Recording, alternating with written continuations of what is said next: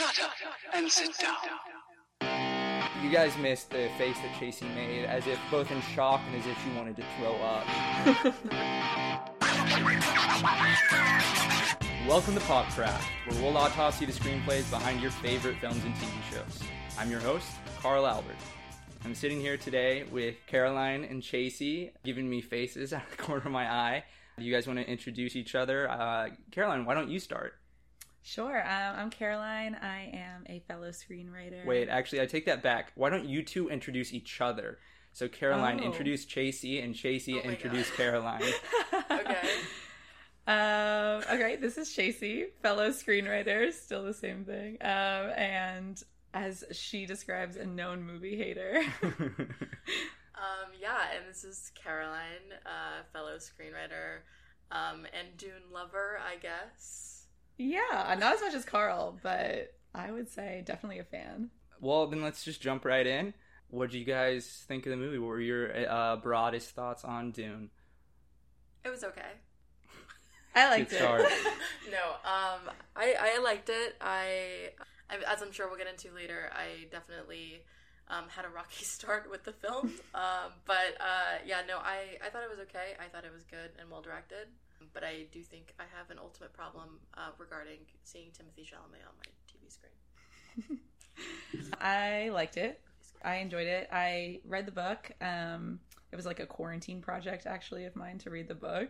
It took me a long time, and I was like, it's been on my shelf for ages. I should read it. But ultimately, I liked it. I thought the beginning was like really hard to get through, versus the beginning of the movie, I think, was awesome. I was a big fan of it until over halfway through, and then I think the ending kind of lost me. But I love big sci-fi, so it was such a fun experience, and I knew I wanted to see it in theaters. And I think after hearing everyone talk about it and seeing it kind of late, I was ready to, I had my expectations super tempered, but then when I saw it, I really enjoyed myself, so I was happy. Yeah, I think seeing it in theaters was definitely something that contributed to me enjoying it a little bit more than I would have if I just watched it at home at HBO Max. But I bet the first 50 pages of the book is the first 4 minutes of the movie. Not even. Really? Not even. No, it doesn't. The first 50 pages of the book are the second 30 minutes. It's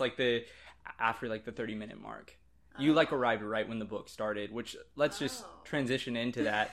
Why don't you opine about your experience with the opening of Dune? Well, I went to the wrong theater, and that caused me to hop into the movie about 25 minutes in, after crawling over about 5 people to get to my seat. And then once I landed into my seat, and we were watching the part where he talks to, forgive me, I don't know the names of anything. The Reverend Mother? The Reverend Mother, yes. Caroline gave me a little whispered recap of what had happened in the first 25 minutes of the film, because I haven't read the book. And all I got from that recap was that there is spice, and people want it.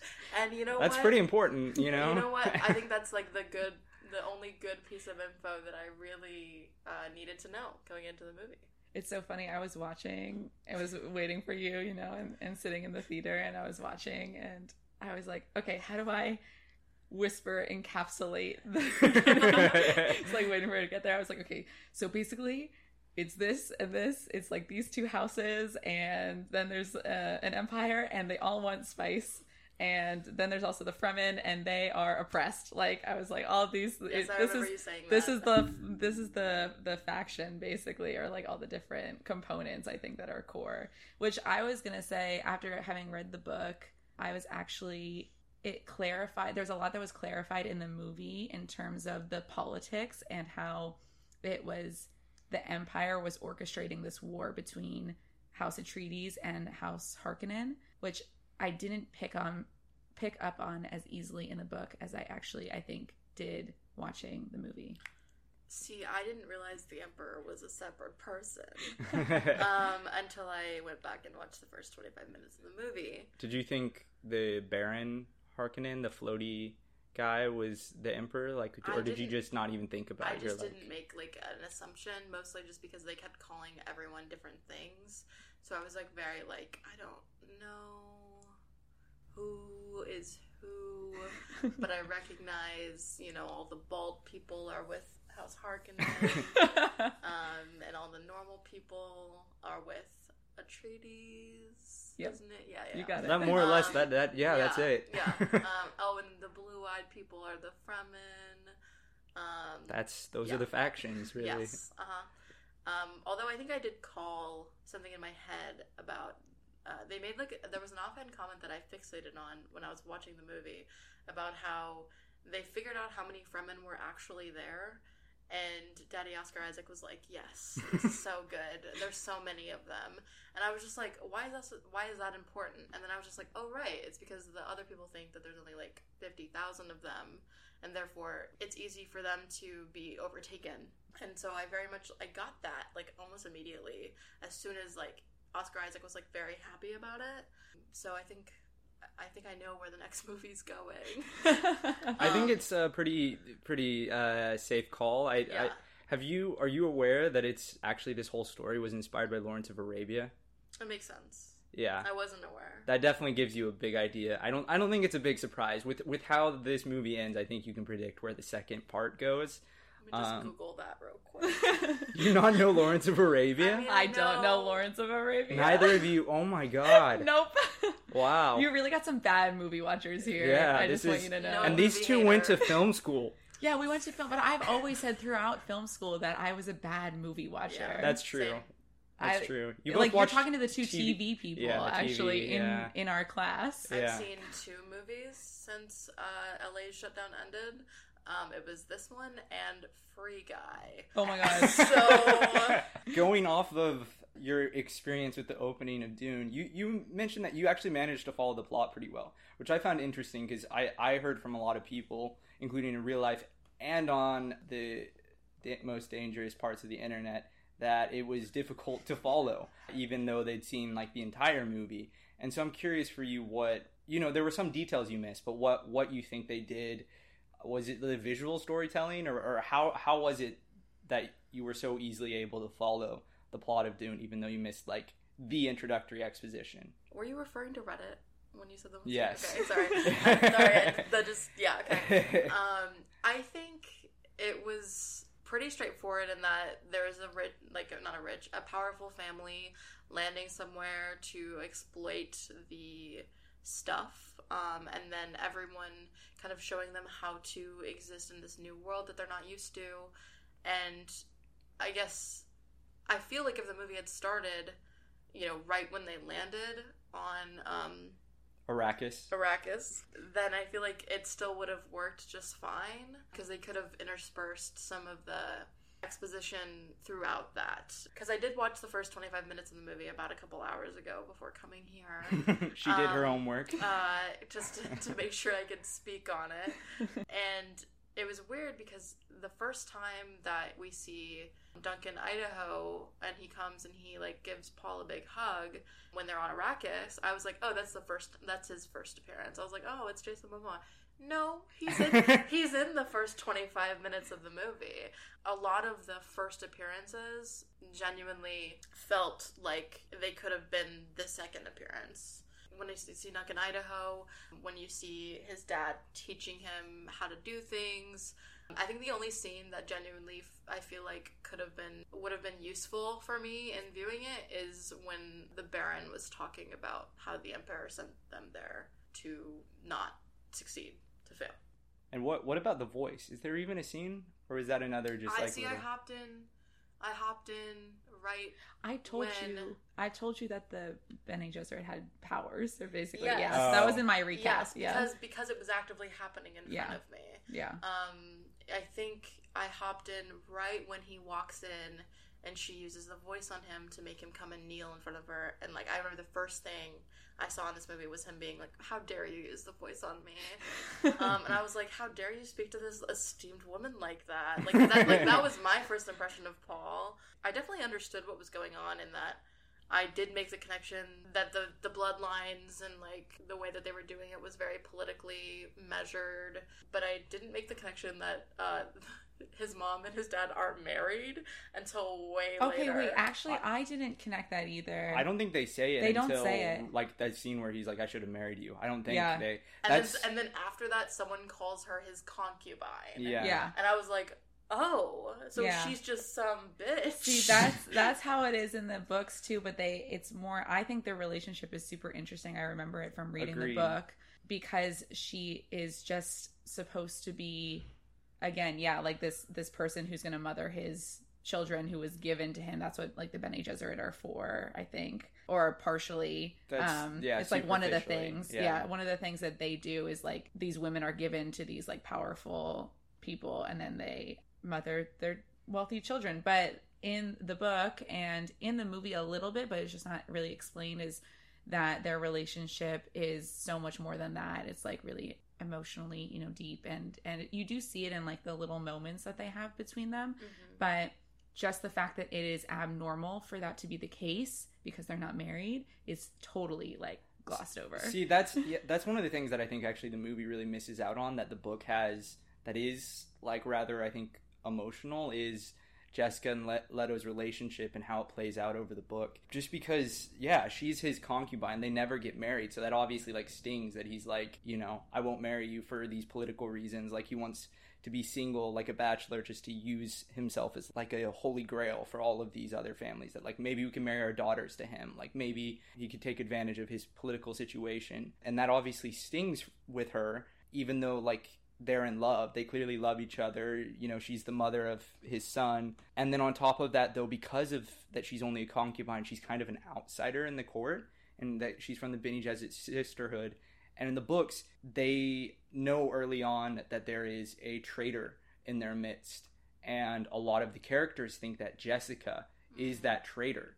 And Leto knows that she's not, because he's like, I love her, I trust her, she wouldn't do it, but he pretends like he thinks she's the traitor to try to weed out the real traitor. And so it creates this whole like, it's kind of convoluted, but it misses out on, I think, some of the like emotional nuances of their relationship in this story. You feel her divided loyalties, but I don't know that you necessarily feel like how much she's an outsider in the court, and how little everyone actually trusts her. And no one trusts the Bene Gesserit either, because like people call them witches. Like there's all this, there's a general like mistrust because of their abilities and everything. And because they're literally, they rule everything from the shadows, like Paul says, I think, in one of the opening scenes. That's really why they like send all of their Bene Gesserit sisters into these powerful families, is so they can manipulate, their husbands, their whatever the male version of concubine is, their lovers. And so there's definitely a general distrust that way that I don't think is necessarily played up as much as it could be.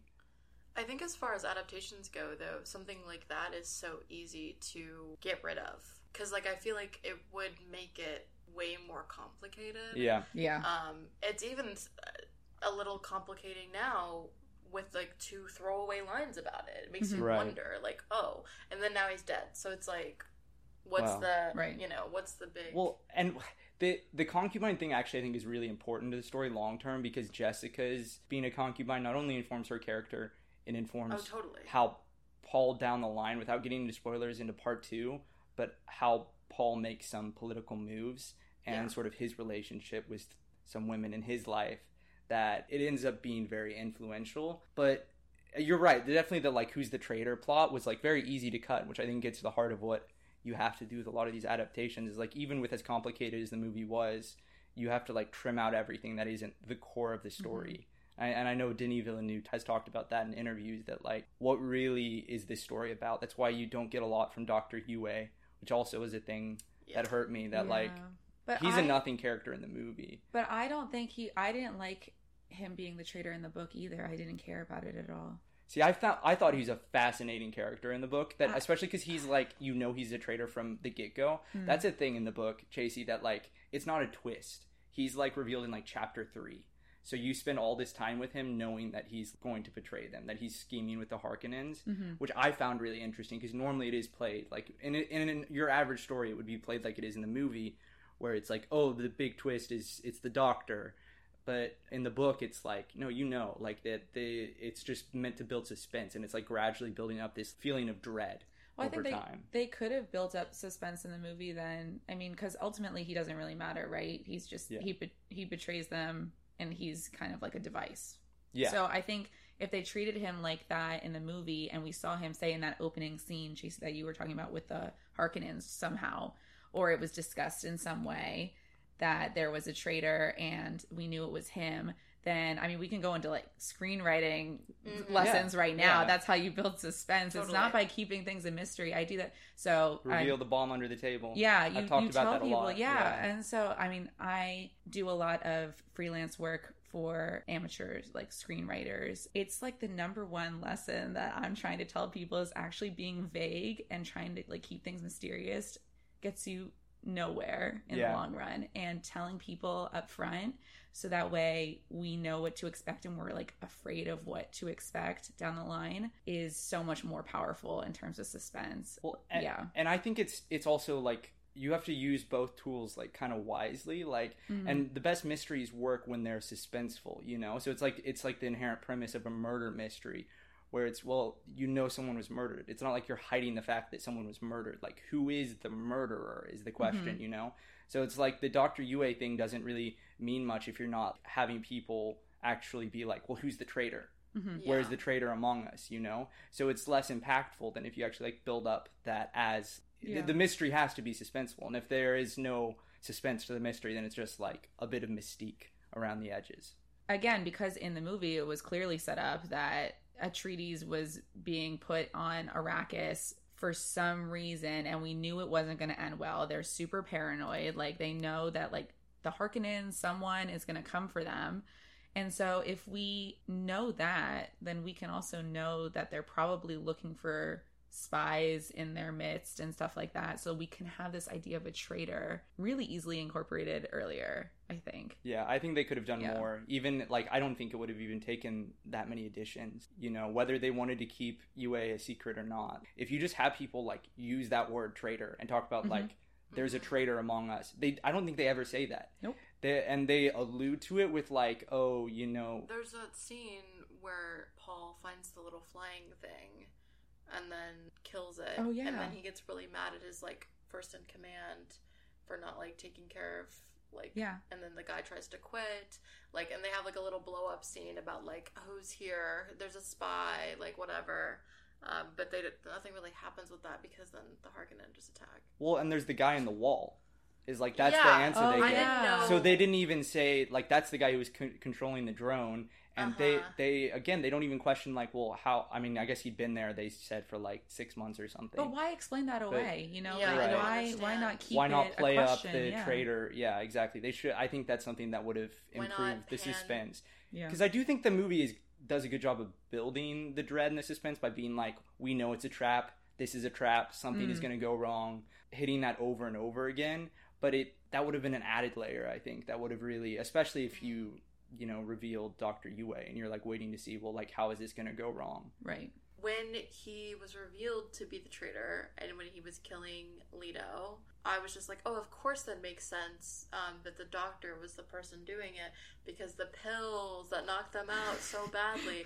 But, like, they barely even, they showed him giving the pills to Paul, but, like, you could have given us, like, a little bit more. Yeah. In terms of, like, foreshadowing that just a little bit. There's no hints before then. No. That he could be the traitor. I mean, he's, like, hardly in the movie. He just, like, checks Paul out a couple times. That's all he does in the movie. Was that the first time that he appears? Yes. Because I was like, who is this guy who's inspecting him after It's before the Bene Gesserit Reverend Mother scene. That's his first appearance. Is right before then.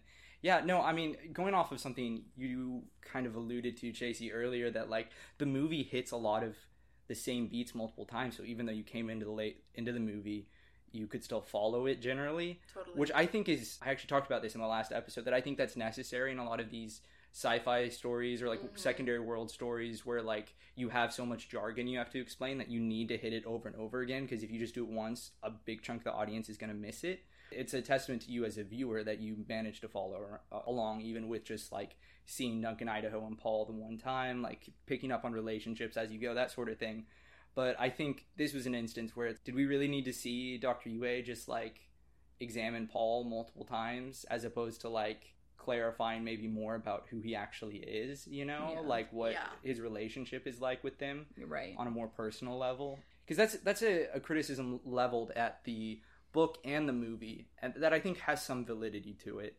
A lot of people say that it's kind of a cold story, that they have a hard time getting emotionally invested in it and in the characters. And so I'm curious how you guys reacted. Like, what emotions did the movie make you feel? Were there any characters that you felt emotionally connected to, and which ones maybe less so?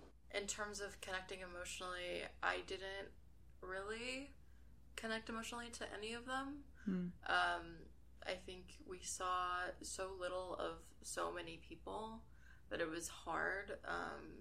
I was surprised that Duncan Idaho died, and that kind of was like, oh, that's a bummer. He's fun. Nice to look at. But I think the core feeling that I took away from this film was like the mother-son relationship of it all. Right. I mean, we talked about obviously the concubine trader stuff, but that dynamic for the three of them so fully informs the way that she feels about her son.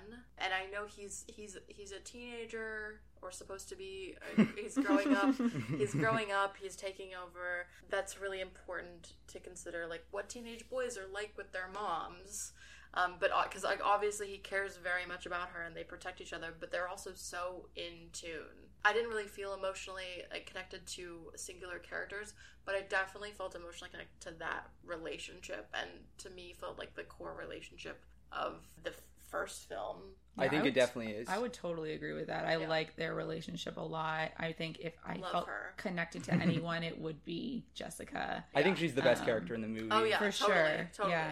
I don't think I felt super connected to Paul, and I was thinking about this because his arc and how he is told that he is, you know, the chosen one, which then I think back to, you know, my childhood favorite, which is Harry Potter. Right. And how it's kind of the same thing where he's told at a young age, you're, you know, the chosen one. But why do we feel so much more connected to him than we do to like Paul? At the same time, then I think, oh, Harry is for sure my least favorite character.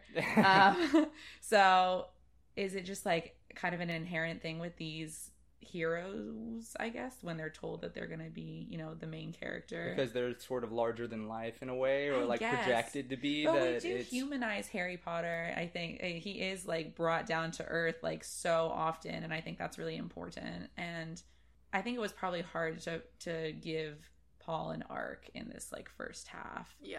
Well, that was one of the big criticisms too. That a lot of the criticisms that I'm even talking about are ones I specifically heard from Hannah, who has been on this podcast.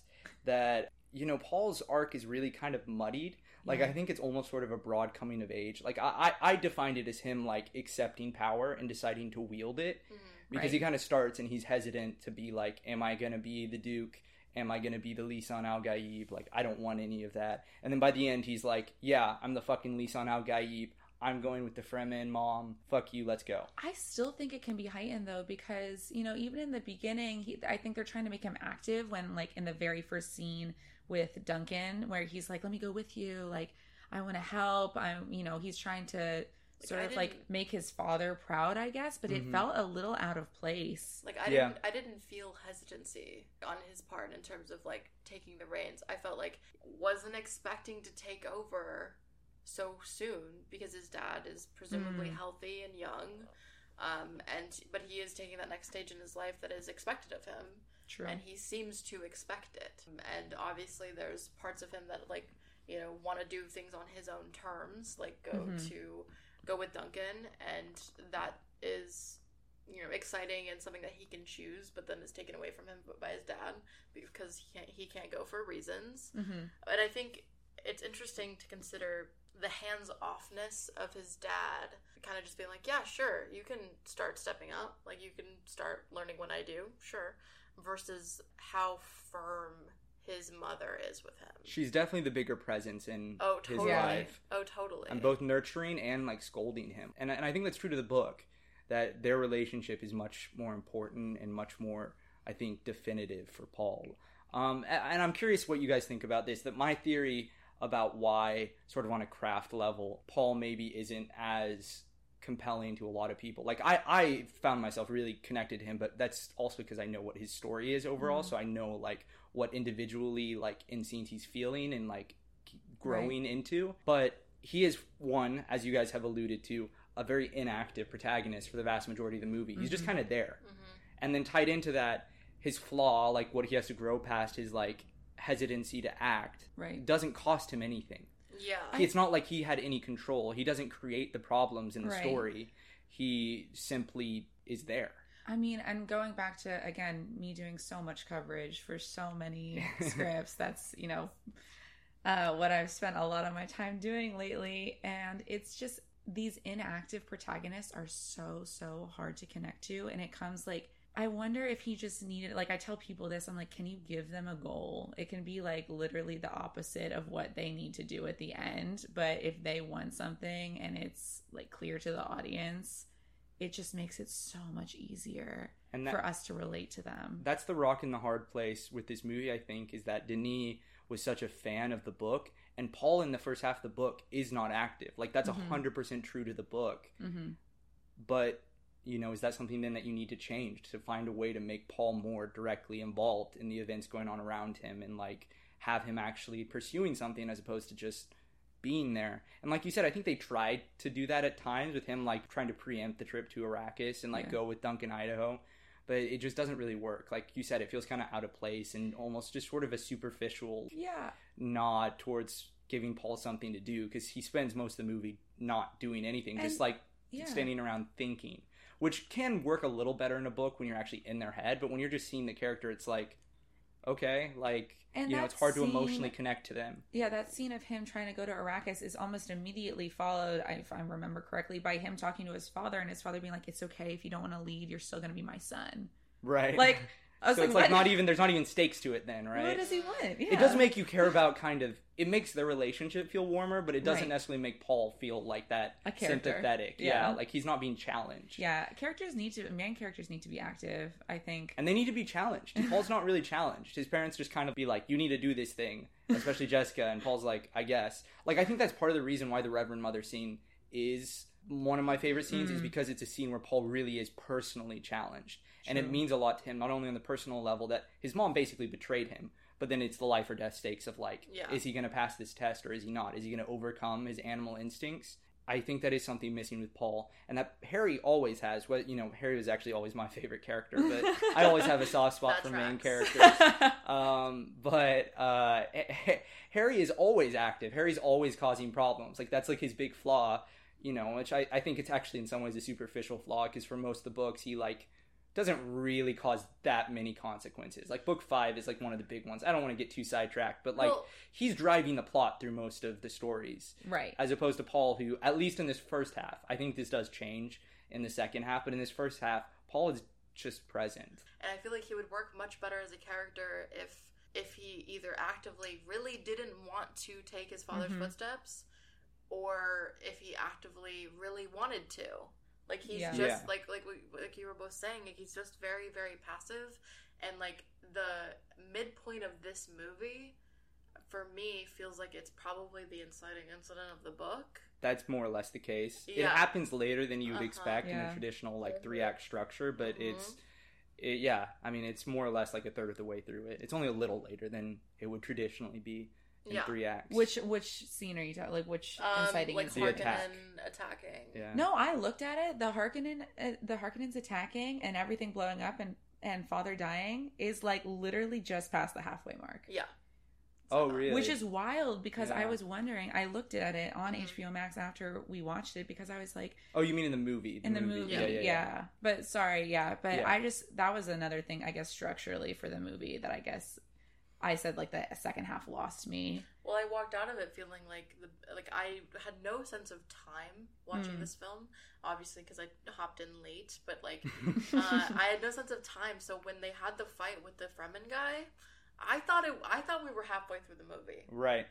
No, that feels like a midpoint. I walked out It thinking does. it was the midpoint. Because it is. It's the midpoint it's of the Paul's midpoint. story. It is. Ugh. Which is the great... Paul's never killed a man. Yeah, exactly. The big criticism you see in, like, all the reviews, like, everything all over the internet is, like, this feels like an incomplete story. Because it literally is an incomplete story. Yeah. And so, fundamentally, like, it is structured, actually, I think, in a pretty traditional way. Right. Both as a movie and, like, in terms of its place, like, the overarching book. That is the midpoint of the story. That is Paul making a decision from which, like, he can't turn back from. Like, that defines his journey. I'm positive this part 2 comes out. You watch them back to back. It's a 6-hour perfect film. Right. Structurally. Right. Like and this one, I think, has 3 acts. Like, you have, like, the inciting incident is, like, going to Arrakis, like, arriving on Arrakis. There's 3 acts, but there's no goal. Right. Well, no, I mean, that's Yeah, the big difference. Yeah, is that I think... Paul doesn't have a traditional goal. But, I mean, if you look, Yeah. like, the structure of the plot, right? And I think when you're talking about structure, it probably should be related to character goals and character arc more than plot, because that's what we emotionally connect to. But in terms of the story, it's like an inciting incident is Arrakis, midpoint is the attack. Right. The end of the second act is like finding out his dad's dead and they're on their own and on the run. That's the big low point. Yeah. And probably specifically the tent scene where Paul is freaking out, because not only does he now know his dad is dead, but he is I like... wouldn't say that's the low point.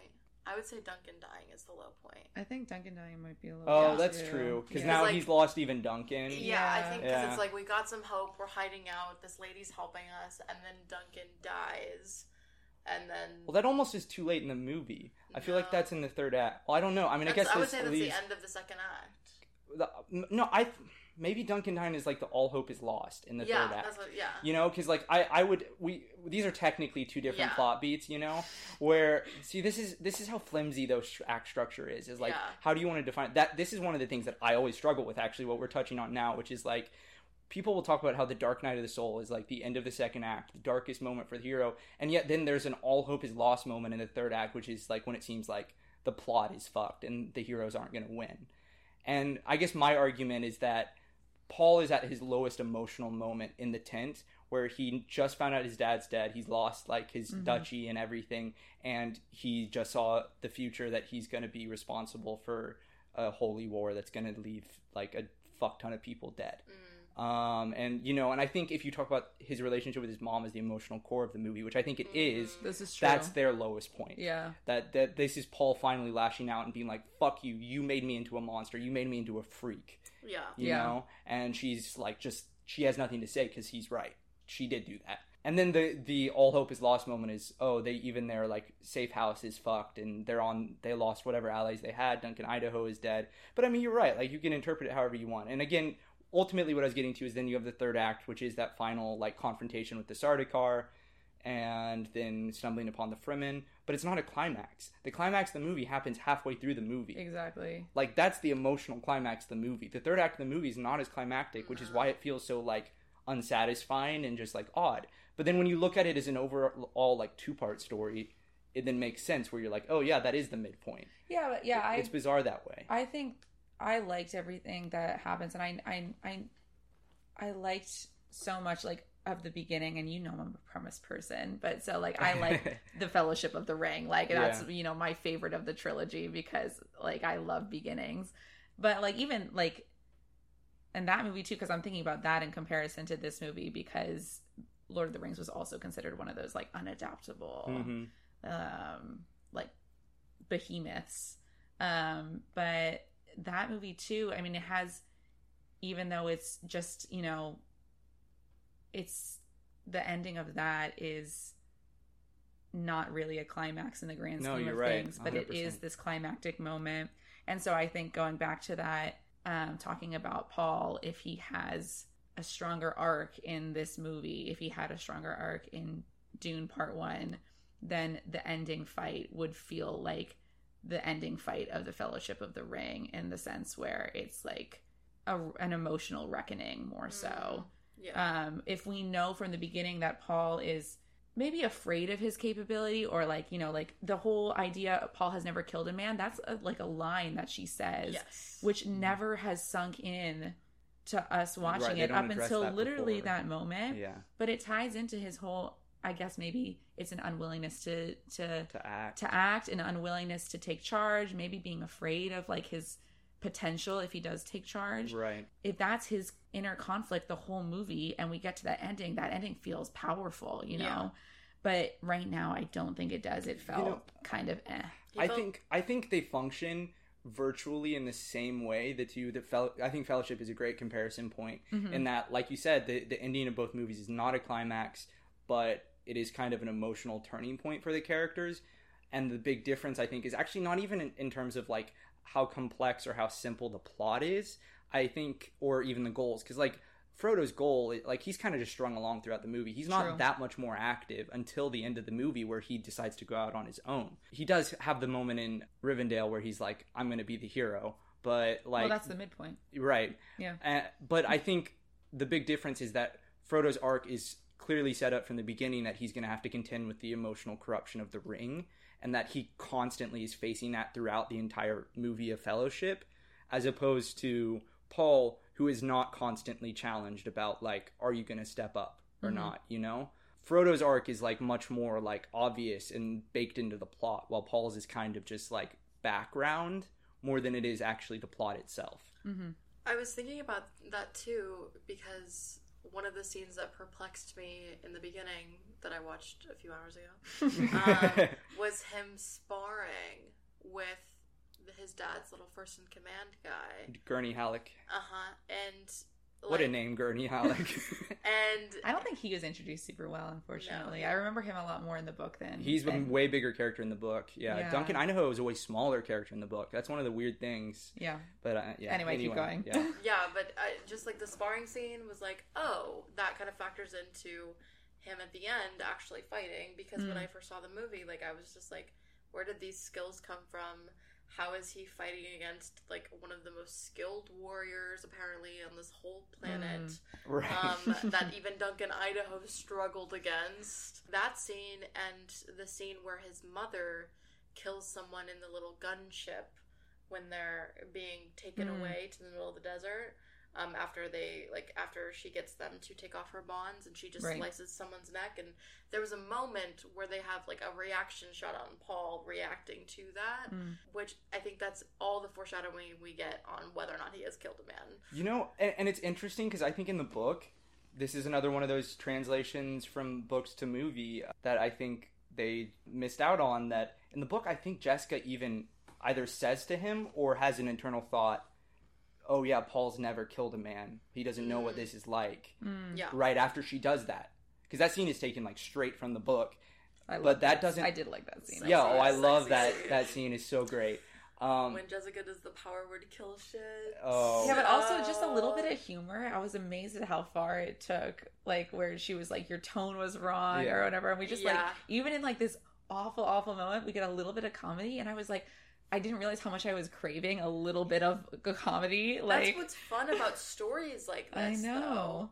Sorry to completely derail you. No, go for it. I have thoughts about the comedy in this movie too.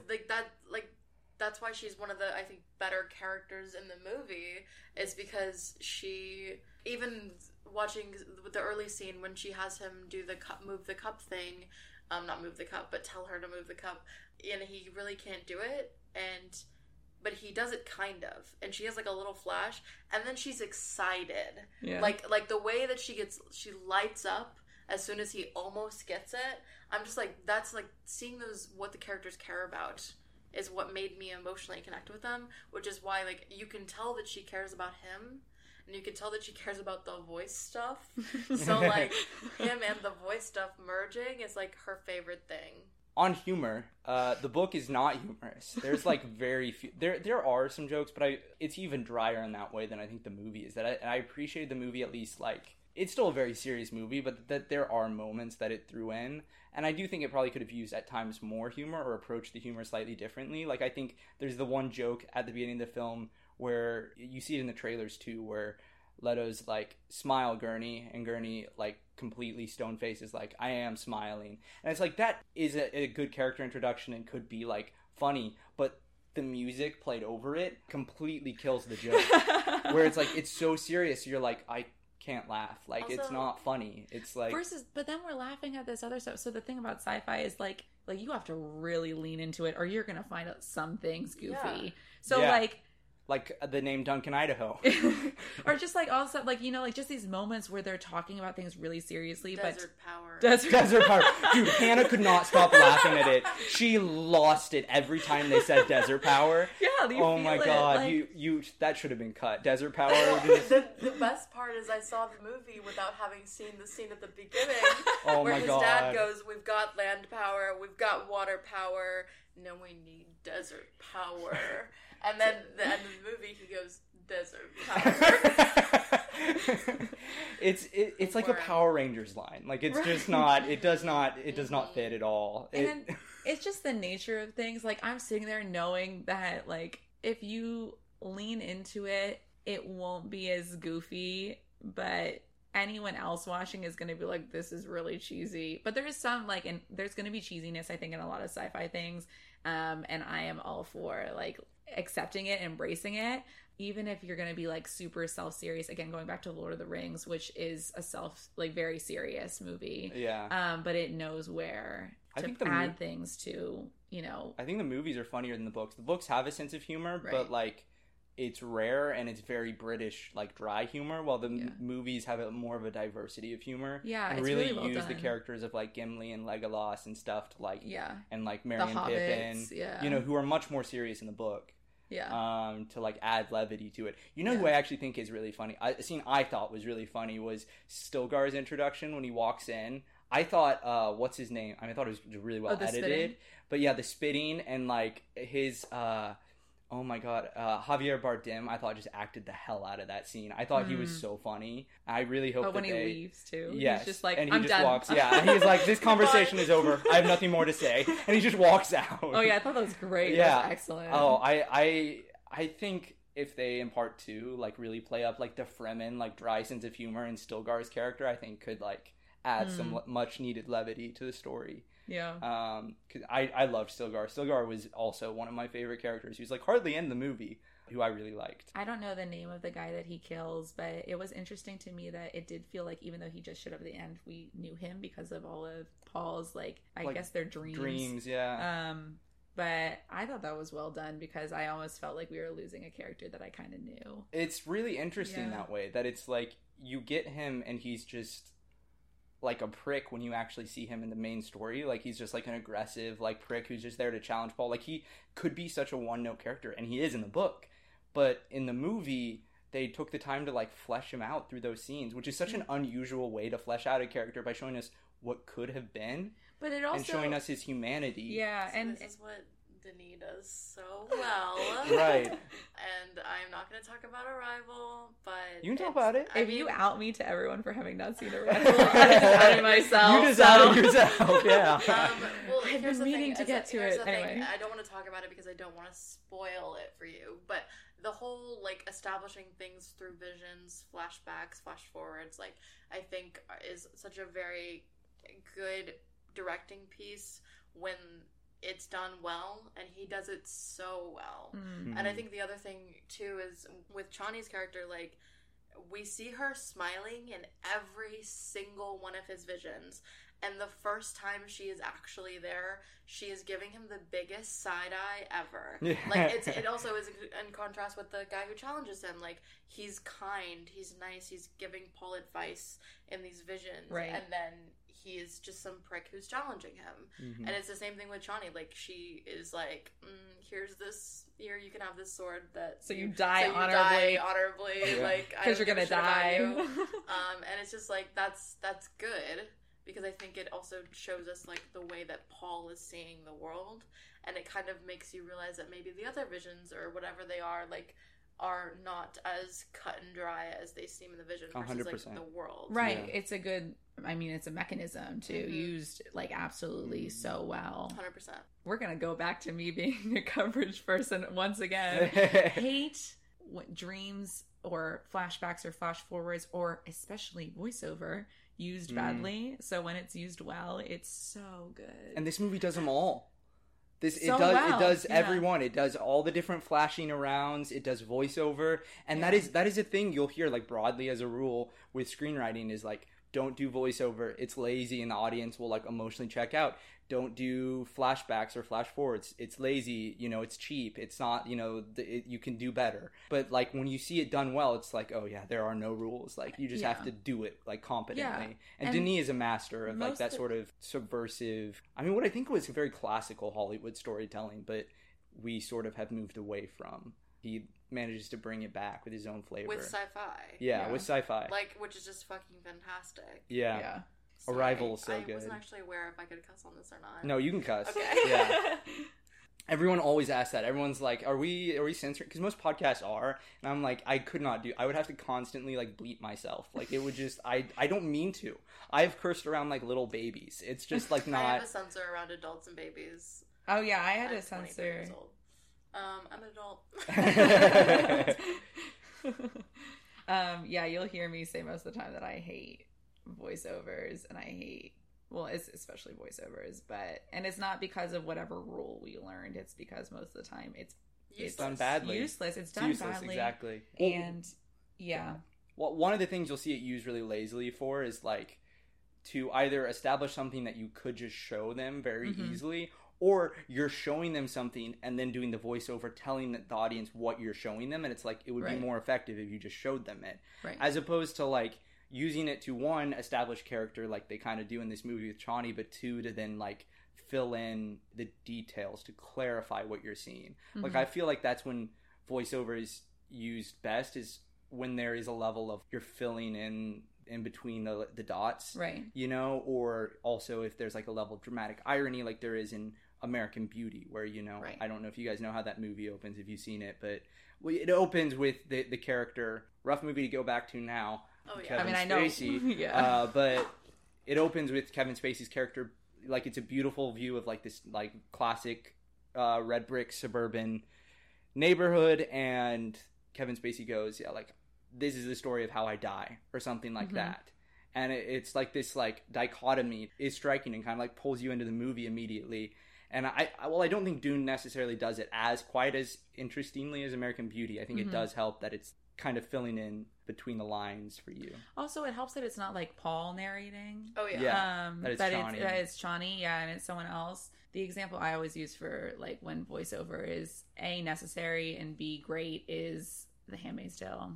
It's like my favorite instance. That's my great, favorite use of voiceover, because it's the only reason she has a character, especially in the first season. Oh yeah. And it's like funny, voice, which is wild, because she like has this like sick like sense of humor, you know. Can you just like briefly explain, just so we what the voiceover is like in The Handmaid's Tale for people who haven't seen it before? Yeah, so because she's silenced, because she's in captivity and basically has no other like means of expressing herself for her safety, basically the only way she stays sane is through these like inner monologues in which she is talking to the audience. Right. She's talking to someone in the hopes that like eventually it'll be heard, but like it is in her head. Yeah. And through we get all of her personality, because she's really like, she's smart and witty and she's funny, but again she's silenced. So just hearing that, it adds all the character to it. But it's done again, and it's necessary. It's not extraneous. Dune, I think, could survive without the first 4 minutes of the movie. Yeah. But at the same time, like it's 4 minutes of exposition. 4 minutes, and I looked at the clock. And it's not too much. It's just enough to kind of give you this is what's happening. And then it dives into the people, which I think is useful and easy to do, and not overbearing, which I think, you know, our main criticism of voiceover has thus far been relying on it too much. And when it's not necessary. This is not relying on it. Right. Like I said, like you can understand what's going on without that 4 minutes of exposition. You know, the Handmaid's Tale one reminds me of sort of the classic noir voiceover, where it's like it kind of is adding a personality to a character cheeky. Who's very like stoic. Yeah. You know, where you get them, you know, not only like clarifying aspects of the world, but like clarifying their own personality and what they actually think and feel internally, while you see them externally being very stoic and very composed. Going off of another thing that I think Denis does, that you're told like, don't do this is a cliche, it's shitty, he introduces Paul by having Paul wake up. Oh my god, I thought about that when I watched the first 25 minutes of the And film. it's, I mean, I don't know that it's necessary per se, but it is, like, it works for him because his dreams are so important, as opposed to Paul just waking up and hitting an alarm clock that he hates, and, like, looking in the mirror and having, like, disheveled bedhead, and being like, whatever, and then going downstairs and maybe having a dressing montage and then eating breakfast and being late for school. You know, like you see in every fucking screenplay. I'm sure you've seen that exact thing on, like, a billion scripts. Yeah. You have to know, like, what's fat and what's, like, the meat of the story, and, like, whittling it down. And that's so necessary in adaptations, but I think that's necessary in any story where it's like, did you need to flesh out Dr. Yue more? Did you need to establish more of Jessica's relationship with Leto? I'm not implying anything one way or another. Like, you know, I think that's up to the viewer to an extent, but, like, that informs what the end product is and how good the end product is. Do you think it's better with or without those things? You know, what is absolutely necessary? Is voiceover absolutely necessary in the story? And I think that's one of the real challenges for any writer on any project, but especially adaptations. What is necessary? What is the story about? And what, you know, can you just take out what's extraneous? Yeah. Anyway. Dune is going to be hard for people that want to have a good time or just, like, don't want to enjoy a movie. Well, no. I think it's enjoyable, but I do think there's an element of paying attention and there's an element of patience. And if you're just... Well, Lord of the Rings is like that, too, you know? I think I have seen online the, like, Twitter and Reddit audience sort of, and I don't know if they can be taken as an average moviegoer, but, like, the people who, like, are just, like, Film people. Twitter? No. Outside of that it's like, I had no idea what was going on, but, like, it looked pretty cool. And, like, that was the thought, you know? And so, you Lord know, of the I Rings, can see that. I know from, you know, just, like, my experience that Lord of the Rings does span a different bridge, like, in terms of people who aren't necessarily huge fantasy fans, and that one does, like, people do like that movie even if they're done. I think that Lord of the Rings, which I don't know if we've touched on yet in this discussion, is simpler than Dune. My question is also, how many of them saw it after all the movies came out? Because the conversation around Fellowship of the Ring when it came out was a lot like the conversation around Dune right now. Right. I think actually those movies have a lot in common. They're definitely not the same. They have different tones. Right. You know, Dune definitely feels more, like, headier, more sci-fi-y in that way. It's more philosophical, which I do think makes Fellowship ultimately more accessible, like you're saying. It definitely feels simpler. But I think that once we have the second part, the conversation might change a bit. You know, I see that. I have a thought in terms of, like, Lord of the Rings and Game of Thrones having such a normalized local audience who maybe haven't read the books is, like, I feel like that's the difference between fantasy and sci-fi. That's what I was trying to touch on earlier a little bit. Sci-fi really, like, people don't want to lean into it easily as they want to lean into fantasy. And I don't know what exactly it is, because to me they're very similar on a lot of different levels. But sci-fi is infinitely more plausible, right? Which is, like, weird to me. But there's something about it that, again, just strikes people a lot. Oftentimes as goofy, as, like, cheesy, as, like, there's something that doesn't, people don't want to just buy into it. They want to be like, they want to treat it a little bit as a joke. So I don't know why.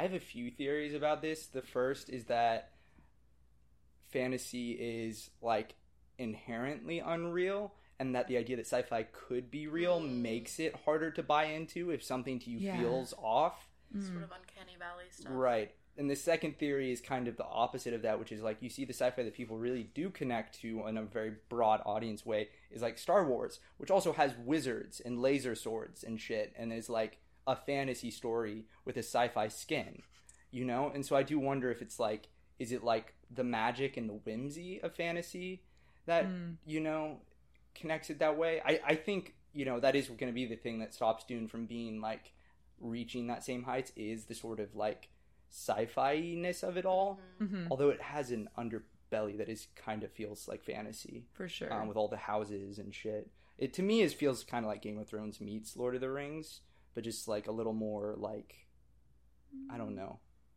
headier. It's When- not as like sexy or sexy, but Not yeah, sexy at all. yeah. Except for Jessica. I don't know. The entire What about the cast is worms? pretty sexy. I'm Just Jessica. Power would kill. hard disagree. I mean, I do love. I love Jessica. Is Jessica. sexy as hell, but No, I'm just in terms of no, I'm not gonna say that. I forgot that I was in public. No, I think I lost it completely. Sorry, I was about to say something very intelligent and cool. It's gone. there definitely is, though. Like getting to what you're saying, a difference between how people react to fantasy and sci-fi, and I wonder, yeah, what that is. Mm-hmm. I have ideas, but I can't say for certain. People definitely seem to connect more to like. Well, I don't know. Like, I feel like even in terms of what people connect to, they connect more to modern day sort of stuff. Like, Harry Potter is bigger than Lord of the Rings or Game of Thrones, you know? And, like, superheroes are bigger than maybe any of those except Harry Potter. I feel like the modern day aspect of it doesn't make it seem so alien, I guess. It's more Right. accessible that way. Yeah, because I would call Marvel sci-fi, in that they've got the science and the fiction. But there's also obviously powers and everything like Yeah, that. Magic. Marvel superheroes are kind of. I was thinking about this too, where it sits in terms of whether it's sci-fi or whether it's fantasy, because it really is kind of an in between. I forget the It's difference in both, yeah. definition between sci-fi and fantasy, but they're really pretty close, and Marvel sits like right in the middle. I would say, and my superheroes in general are right in the middle. The thing about the definitions is they're constantly debated. Right. Like, I'm in the heart of these circles, and people argue about them all the time. I like to think of sci-fi as kind of a, like, under the umbrella of fantasy, because it's not real. Sci-fi Right. is not real. It is a fantasy, but it's, like, a specific type of fantasy, oftentimes. And even then, they have their own subgenres. So I don't know. It's an interesting question, and we'll see how, how We've really people react gone- to Dune. I know we've gone way off That's topic. okay. I don't know how much of that is going to make it on the pod, but we'll see. I was gonna say that if you live in a world where there's a bunch of magical objects powered by magical powder, and like all this stuff, and it's all really cool, why are you living like in giant ancient Egyptian temples? Why? Why are you living like this? I don't. Are you thinking about understand. Dune? Yes. Yes. Yeah. Why? No, I feel like a lot of sci-fi is like, yes, we love big. Mm-hmm. We love we love a giant door, and I'm just like, why? Why do you love a giant door? I love a giant door, man. Here's the thing, Fantasy though. loves giant doors too. Yeah, but fantasy is fantasy, and I mean, this is Dune is Sci-fi sci-fi. Like, Dune is sci-fi's some. like, we don't have any belongings. We just have this stone bed and a stone door, and that's it. That's all we need in this world with incredibly advanced scientific. Yeah, incredibly advanced technology. I don't know that I agree with you, but I do think you're touching on something that is a difference, which is I think sci-fi feels often colder and less human Yeah, it's than cold, fantasy stories. Fantasy stories often are more like heartwarming, which is why I think I definitely tend to lean It's towards warm. fantasy Yes. over Yeah. sci-fi as a genre, and I think that's a big reason why maybe Star Wars connects and breaks that divide, is it is very human focused.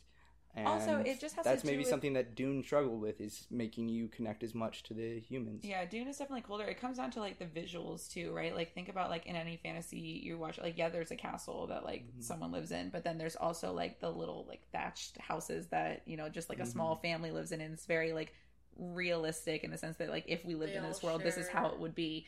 And in Star Wars, it's kind of the same. Like everything feels like old, and it has like a lot of history, and things have been like repurposed to fit, to function in people's lives and everything like that. Like it has to do, and then you get to Dune, and again, like you just said, it's like this big old stone room, and it's just like, why did we do this? And the other thing too is like they're in this ancient city, and we don't see the city at all, really. Yeah, we don't see that. Yeah, we don't see it. Like we don't see the underground parts of it. Like we don't see we see a little bit of the people. Mm. Like, I think I totally would have loved to see a little bit more of the people. Yeah. But like, just kind of like ground us a little bit in terms of where we're at, and not just in this palace that they're holed up in. Yeah. I think, yeah, I mean, I think that's maybe tied to it is oftentimes sci-fi gets a little caught up in the big people and never so much in the little people, and fantasy tends to lean, like, that's like the basis of the farm boy to, you know, chosen one trope is like, well, you still start with the farm boy. And I think that maybe, you know, as opposed to it's hard to start Dune, with where Princess it's like- Leia. right, It's hard to start with her, which is interesting because versus Game of starting Thrones with her does it. brother. Yeah. That Game of Thrones is really all about the nobles until later on. But I don't know it's if even they... the lower of It the is. nobles. Yeah. Like, it's still the underdog. the farm boy of Yeah. the nobles. Like, Yeah. That's what Dune is to an extent too, but But they don't do a great job of establishing right. You don't see their dynamic with the other houses, which No. would probably Yeah. help. You know, if you actually saw the Emperor, because you get to see the Yes. king, right? It's establishing them as an underdog, which I think maybe Dune doesn't do as clear a job. I mean, I think by the end of the story, they're clearly underdogs, but maybe at the Clearly. start, they don't show it enough. They tell us, but they don't we don't really see them like how they're treated by other houses, as opposed to like showing the Starks, who are like, you know, the strongest people in the North, but still like thought of as like these backwater like savages, you know. Yeah. Yeah, that's an a little interesting bit of idea. context for sure.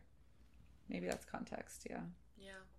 I think I think it is, a lot of it is tied into sort of the tone of it all. Yeah. The like losing sort of the heart and the humanity, which limits the audience, because I think that's a big reason why the MCU has succeeded so much, is they made people care about the characters. Even when the individual movies aren't necessarily that good, people are like, oh, I fucking love Iron Man, so I'm coming back for Avengers 4. You know, like it's that sort of thing. And then if you don't care about the characters, you know, you're not going to connect with as many people, which is maybe a problem in Dune. Isn't Iron Man dead, Carl? Spoiler alert. I don't think he's going to In the be year in of our Avengers Lord 4. 2021. He was. That's where he died. Oh, right. Get your math numbers straight. I knew what I was saying. Yeah. I was on it. You doubted me. Whatever. So let's wrap everything up just by talking about kind of overarching thoughts about the movie, and then also kind of, you know, expectations and theories and curiosities for part 2, which is coming in a couple years. How long?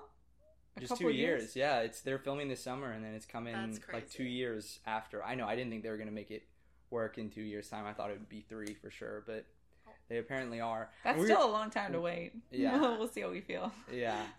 I mean, I'm just like really curious to see like how the structure of this impacts the structure of the next movie. Like we were talking about earlier, like, is it going to be a 6-hour thing that you just have to watch, or will it, you know, completely change the way the first one hits? Like, what will it look like, and that kind of thing. We took a break a little earlier that will not be in this podcast, but that during which we kind of talked about, you know, and I talked about that I think if they nail Paul's and Chani's romance, which I don't think is a spoiler, it's clearly set up in this movie, that would add a lot of, you know, emotion and heart to the story, and potentially really elevate the material in a way that I think, yeah, would improve part 1 a lot. Yeah. I'd be very curious to see. I think there's a lot of opportunity to make a second part that really makes the whole story that much stronger. Yeah. And going off of that really quick, just also we were mentioned earlier how I was really excited to see how they elevate Chani's character from her in the book to being just more rounded and dynamic and complex. Absolutely. Because I don't think it's one of the pitfalls of, you know, an older book, is that unfortunately like A lot some of of the these women- female characters are super underdeveloped, and she's one of Yeah. them. So I would be really excited to see how they make her into a real full character. And conceptually, there's a lot there to play with. I think that she's like a Fremen, she's a warrior, you know, she is ultimately like Paul's love interest, and without getting into spoilers, how that impacts where the story goes and where the plot goes. I think there's a lot of interesting possibilities for how to develop their relationship, and Chani too individually. I think Denis has talked about the second part being more of a classic movie, more of a classic like cinematic experience, which is crazy thinking about how visual this movie is, because when I hear cinematic I think visuals, but I think what he means by that is it's going to be more action packed.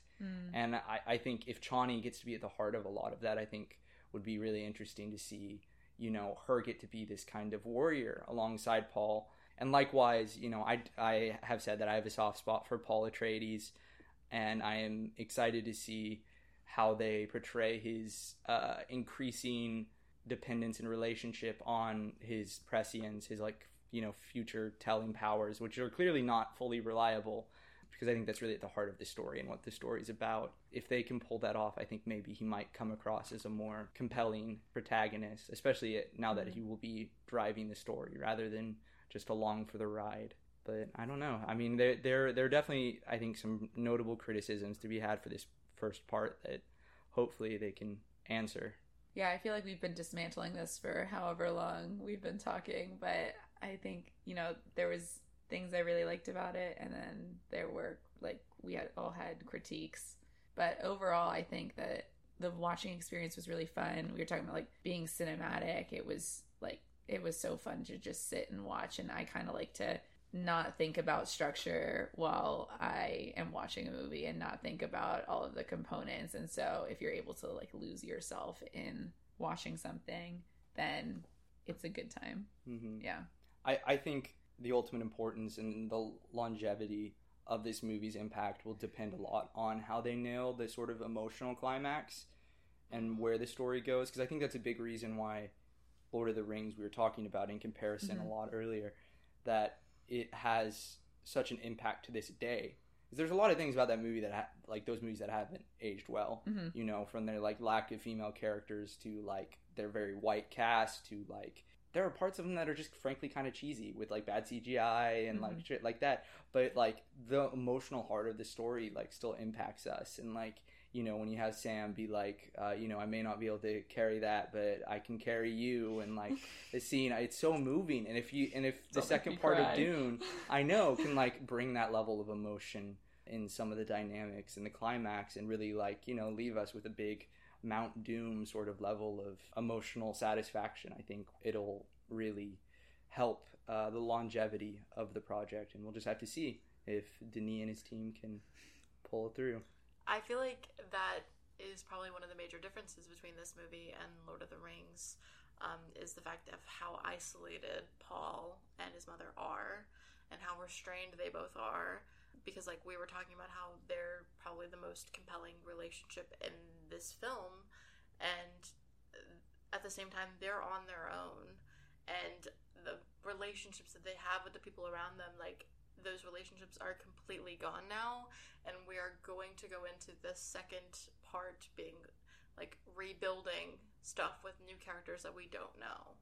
And so it's going to be really interesting to see if they can, like you said, you know, hit that emotional mark with people we may struggle to care about. I think some of it too, the impact may be in terms of, without getting into spoilers, there will be some reunions in the second part, and with maybe some characters who could use more development.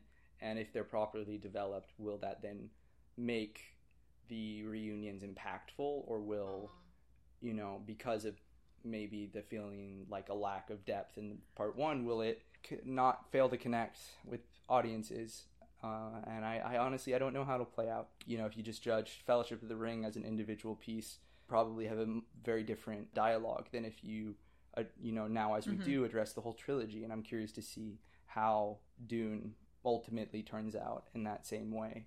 You know, I definitely don't think it's as warm a story overall, but if it can still capture people's hearts. Yeah. Because I think the number one thing that people have praised universally has been the visuals. And, like, that's not enough to make a story last. Right. And so, you know, are they going to ultimately care about the overall story is, you know, the big question mark. And I mean, I know I do, but I don't know if that'll, like, reach people universally, if they'll be able to, or not universally, but broader audience. I do like how much of a discussion, whether or not people like the movie, this has been. Do you know what I mean? Like, I think it's not something we get very often when we have something that's this big and this much of a debate or anything. And like I can talk about different things with people that like, you know, aren't even in like the like filmmaking space. Just having something that's kind of a phenomenon, it has been really entertaining, I think, to, you know, have these conversations about, yeah, like what makes this movie good or what makes it bad or, Right. you know, which has been really fun. So Hopefully that'll continue, yeah. yeah, for sure. Hopefully the hype will build and people Yeah. will turn out for part 2 so we can continue to have these conversations. Yeah. All right, well, any last thoughts? My last thought is I need Jessica to be a girl boss in part 2. All right, with that very important final thought, Thank you for having us. Yeah, thanks for this was coming really on. fun. it took a little while to get the schedule, but I'm glad I'm sure we'll have you guys on again. I know, Caroline, you and I want to talk about Lord of the Rings at some point. Let's discuss. I know, I feel like I We got both- like so much of my adaptation stuff out in Yeah. this session, but I think that There's always more to there's talk always about. more to Yeah. talk about, especially for me in Lord of the Rings. All right. So please leave a review if you like this, and if you didn't like it, don't leave a review and just go away. Donate to the Patreon. It'll be linked below. Follow all the socials. You can email me at popcraftpodcast@gmail.com with any insights you have. Until next time, I'm Carl Albert, and this has been Popcraft.